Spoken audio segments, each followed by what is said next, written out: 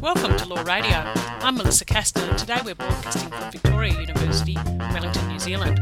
We're at the Australasian Law Teachers Association annual conference. In today's episode, we'll hear a presentation from two legal education specialists, Mary Heath from Flinders University and Kate Galloway from Bond University. They're presenting on Thinking Like a Lawyer. Essentially, they are exploring ways of teaching law teachers how to communicate critical thinking skills. It's part of their Smart Casual project. So now over to Mary and Kate. I'm Mary Heath and this is Kate Galloway.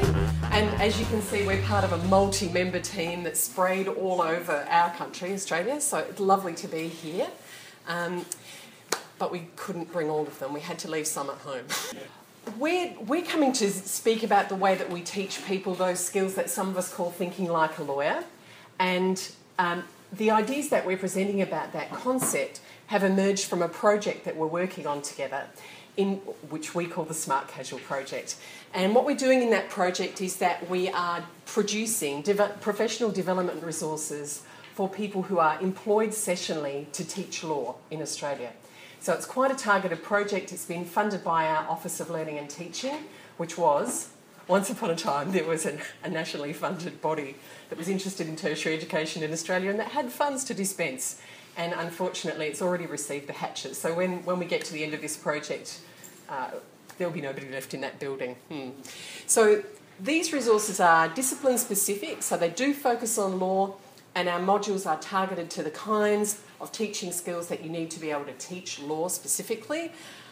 It is a peer-to-peer model in which we are teachers teaching other teachers, and it incorporates short videos of sessional staff talking about their high-quality teaching practices directly to other sessional teachers. The first three modules from our SEED project are available freely online, and we have little cards and you have little pieces of paper so you can go and look at the SEED modules. Soon there'll be 6 more though, so come back soon, there'll be more. They're free and they're addressing an identified national need. So what we've got in Australia is higher education as one of the most casualised sectors of the economy. We know we've got a lot of sessional staff. We know that they turn over somewhat more briskly than do those of us who are lucky enough to have tenured jobs or even contracts. We know that professional development is hard to access if you are sessionally employed, and we know from our interviews with sessional teachers that they would like access to that kind of professional development that they find hard to access. We also know that law schools in Australia by and large are struggling to provide discipline-specific professional development. So there's an identified national need and we're aiming to make a dent. Around the outside of this circle, you can see all of the modules that we're producing, and they all currently exist. We have put the second tranche of modules have been out to focus groups in our expert reference group. They've been modified in the light of feedback, and now they're being, professionally edited and made to look beautiful and prepared to be published online. Across those modules, we're also seeking to embed some themes mostly about diversity. So they are globalisation, gender, diversity, and digital literacy. I'm not looking at anyone in particular. So those are the modules that we're producing. And in the process of producing those modules, I think we've all learned quite a bit about our own teaching practices. And because the team is large and diverse, we've also learned that other people do things differently, of course. And in collaborating on these things and, doing the research necessary for us to produce the modules, some insights have arisen. So what we're presenting today is the sense that we've increasingly had that 3 of these modules intersect quite considerably and quite persistently. So that the thinking skills required, the ones that we're trying to convey to students in our classes, for reading law, whether that's reading instruments, statutes, cases, for problem solving as one of the dominant modes of teaching black letter law, at least in Australia, and critical thinking as a skill that I think we're trying to incite our students to learn, but a lot of staff are doing that on a my brain to your brain psychic power process rather than an upfront explicit process. We think there are huge overlaps between those, and that taken together, these amount to the kind of thinking skills that students in law need. So for us the task is, how do we teach people to teach those skills? So the thinking skills that we're talking about here are embedded in the threshold learning outcomes for law. So in Australia there's been a nationwide consultative process about what it should be possible to say that someone exiting a law school and entering professional life will have. So what are those threshold learning outcomes that someone who's just exited a law school and just entering professional life should have? Quite a few of those refer to thinking skills, and you can see them nominated here. They should be able to identify and articulate legal issues. They should be able to apply legal reasoning to reach a solution to a problem. They should be able to engage in critical thinking. And that critical thinking should extend to the degree of self-management, which involves a lot of skills, but one of which would be self-reflection or metacognition. So thinking skills are part of what we're expecting an exiting law student to have. Does this amount to thinking like a lawyer? Probably if we asked everyone in the room, each person would have a somewhat different answer to what thinking like a lawyer is. And really, part of the challenge that we face is trying to explain what it is that amounts to thinking like a lawyer, both to students who expect or wish or long desire to be lawyers in the future, and to those who already know that that's not what they're going to do. So we need to be able to explain that to our students as well as to ourselves, and figuring out how is what we're on about here. So in designing the modules, the choice of the 3 modules, reading law, critical thinking and problem solving, were in response to what sessional law teachers had said that they want to learn how to do better. So that really guided the design choices in terms of what our module selections were. But one of the challenges with that, of course, is in breaking down the elements or breaking down that overarching thinking skill into these components, we run the risk of obscuring more than we reveal. And further, within each of those, in trying to articulate problem solving, for example, breaking that down into components doesn't really give the full flavour of what's going on inside the lawyer's head, that invisible and internalised process. So this sort of tension is what informed some of the design choices that we made and some of the conclusions that we've reached so far through the project. So in terms of how much to break it down and how much to make these connections and sort of stand back to view the big picture, we recognise that our audience for these modules, whether they're sessional staff or whether it's even experienced law teachers who sometimes struggle, I think, to teach some of these skills, we're all experienced lawyers. And to that extent, much of our or many of our skills, and certainly our thinking skills, I think, have become internalised. And that makes it increasingly difficult for us to explain to students. I don't know about you, but I've stood in the class and I've just gone, why can't you get this? You know, why can't you? It's really obvious, you know, A, B, C. You know, why are you coming up with D, or what's Z all about? And being able to analyse what's going on or what's possibly going on inside the student's head, we frequently don't have the language to be able to articulate that without the insight into our own thinking skills. So what we're aiming to do in these modules is to expose the elements of each of these thinking skills to aid reflection by the sessional staff teacher, or hopefully even current academics, to understand what these processes are and to assist the explanation and diagnosis of students' own thinking skills. So we think about these things in both micro and macro terms. The macro skills, I think, is what we've loosely termed thinking like a lawyer, and we understand that's contested and we don't really need to go into that, but this broad idea of what it means to be undertaking the cognitive work of a lawyer, and the more micro skills of problem solving, critical legal thinking and reading law. So within each of these micro elements, which reflect the modules in the Smart Casual suite of resources, we look, for example, at the genre and purpose of different types of legal writing and how that translates into these reading skills. So the purpose of legislation, for example, is different from a parliamentary report and is different from a case which takes a more narrative approach to the law, and it's different again from a lease or a mortgage or an affidavit, for example. So each of these different types of legal writing have a different purpose. They form their own genres.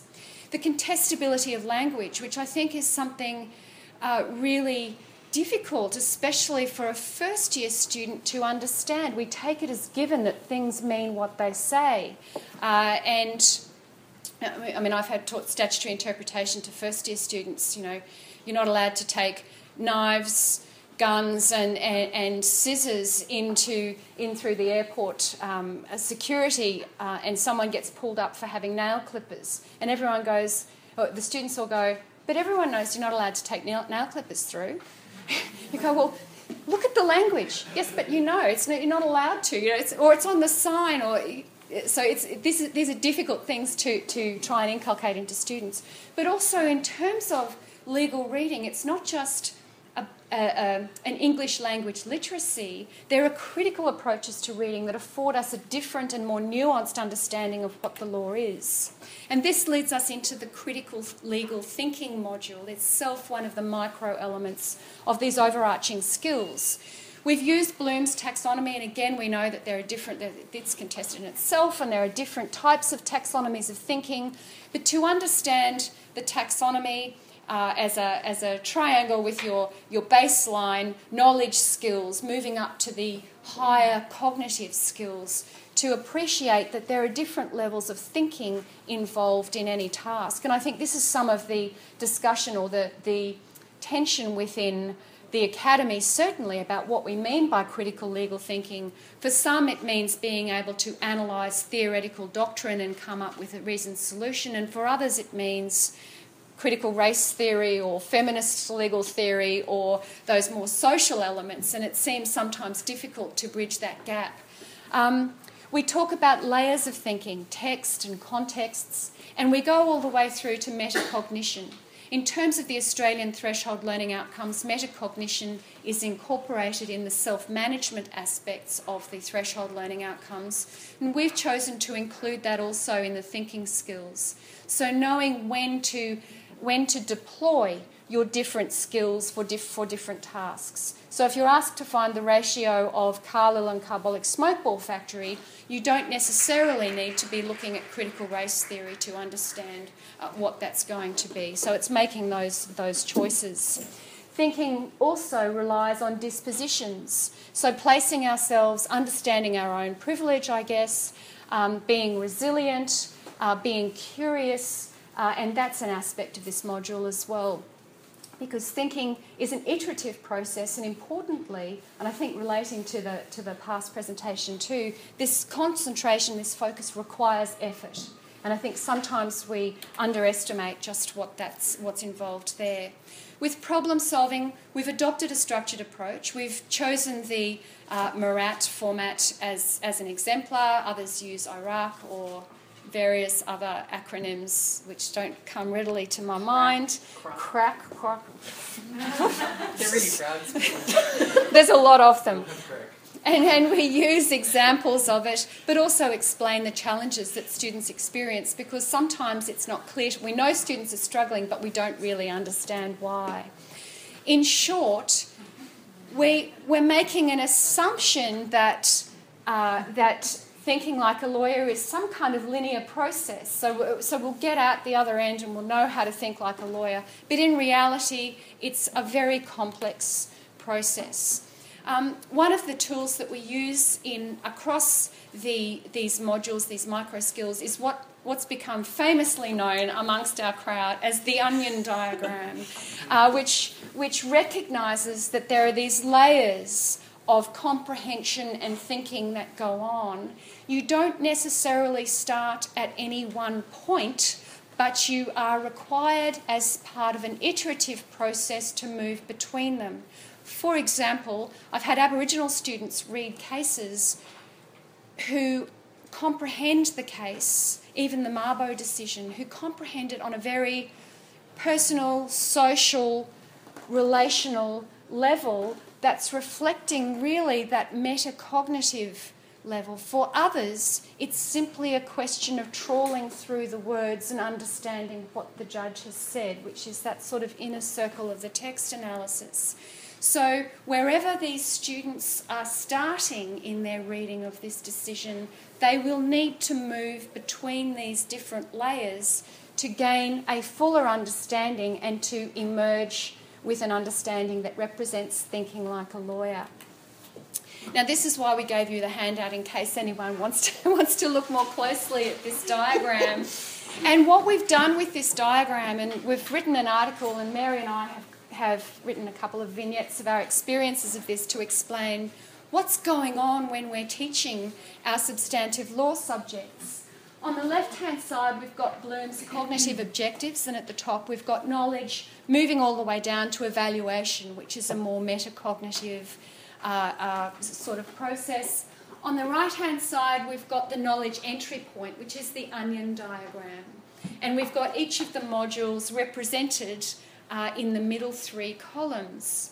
So when we're in a first-year class teaching, as Mary has, criminal law, whilst at the same time teaching statutory interpretation and the doctrine of precedent, substantive law and stat interp and precedent are both substantive law areas themselves, as well as skills, as well as a layer of critical thinking about the positioning of the power of the law and all these things. We've got a lot going on beyond Iraq and beyond applying the principles of statutory interpretation as a question of black letter law.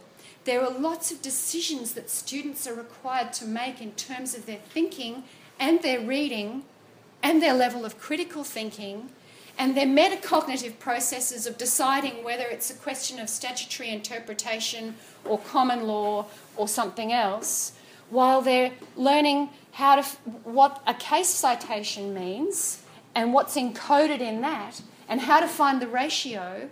So there's so much that's going on, and they might be doing, in the Iraq process, they might be starting here and choosing which process they need before they get to the stage of understanding how to identify the issue that's actually there. So they're skipping around within this diagram, doing all of these thinking skills and all of this work, and we're saying issue, rule, apply, conclusion. What could be more simple than that? So this is part of the challenge that we've sought to grapple with. What the smart casual analysis attempts to do is to tease apart these component aspects of thinking whilst making those connections for the teacher to recognise that there is a lot going on, a lot more that's represented on the surface of the way that we tend to approach these thinking skills. In short, thinking is very complex. It involves a lot of tacit knowledge and processes that we ourselves are not necessarily cognizant of, because as experienced professionals, we do it automatically. So we want to break that apart within our own mind and be able to reassemble that in a synthesized way, so that when we're getting when we're teaching this, sharing this with our students, they come out with this synthesised set of skills at the other end. And that requires reflection and the language and structures to be able to explain that. That was legal education experts Mary Heath and Kate Galloway discussing critical thinking and thinking like a lawyer as part of their Smart Casual project. The website for the project is at www.lawteachnetwork.org/smartcasual. Thanks for joining us on Law Radio today, and remember you can follow us on Law Radio at iTunes and SoundCloud and over on our blog at lawradio.net. If you enjoy our podcast, please leave us a review on iTunes so other people can find us more easily. This is Melissa Caston. See you next time.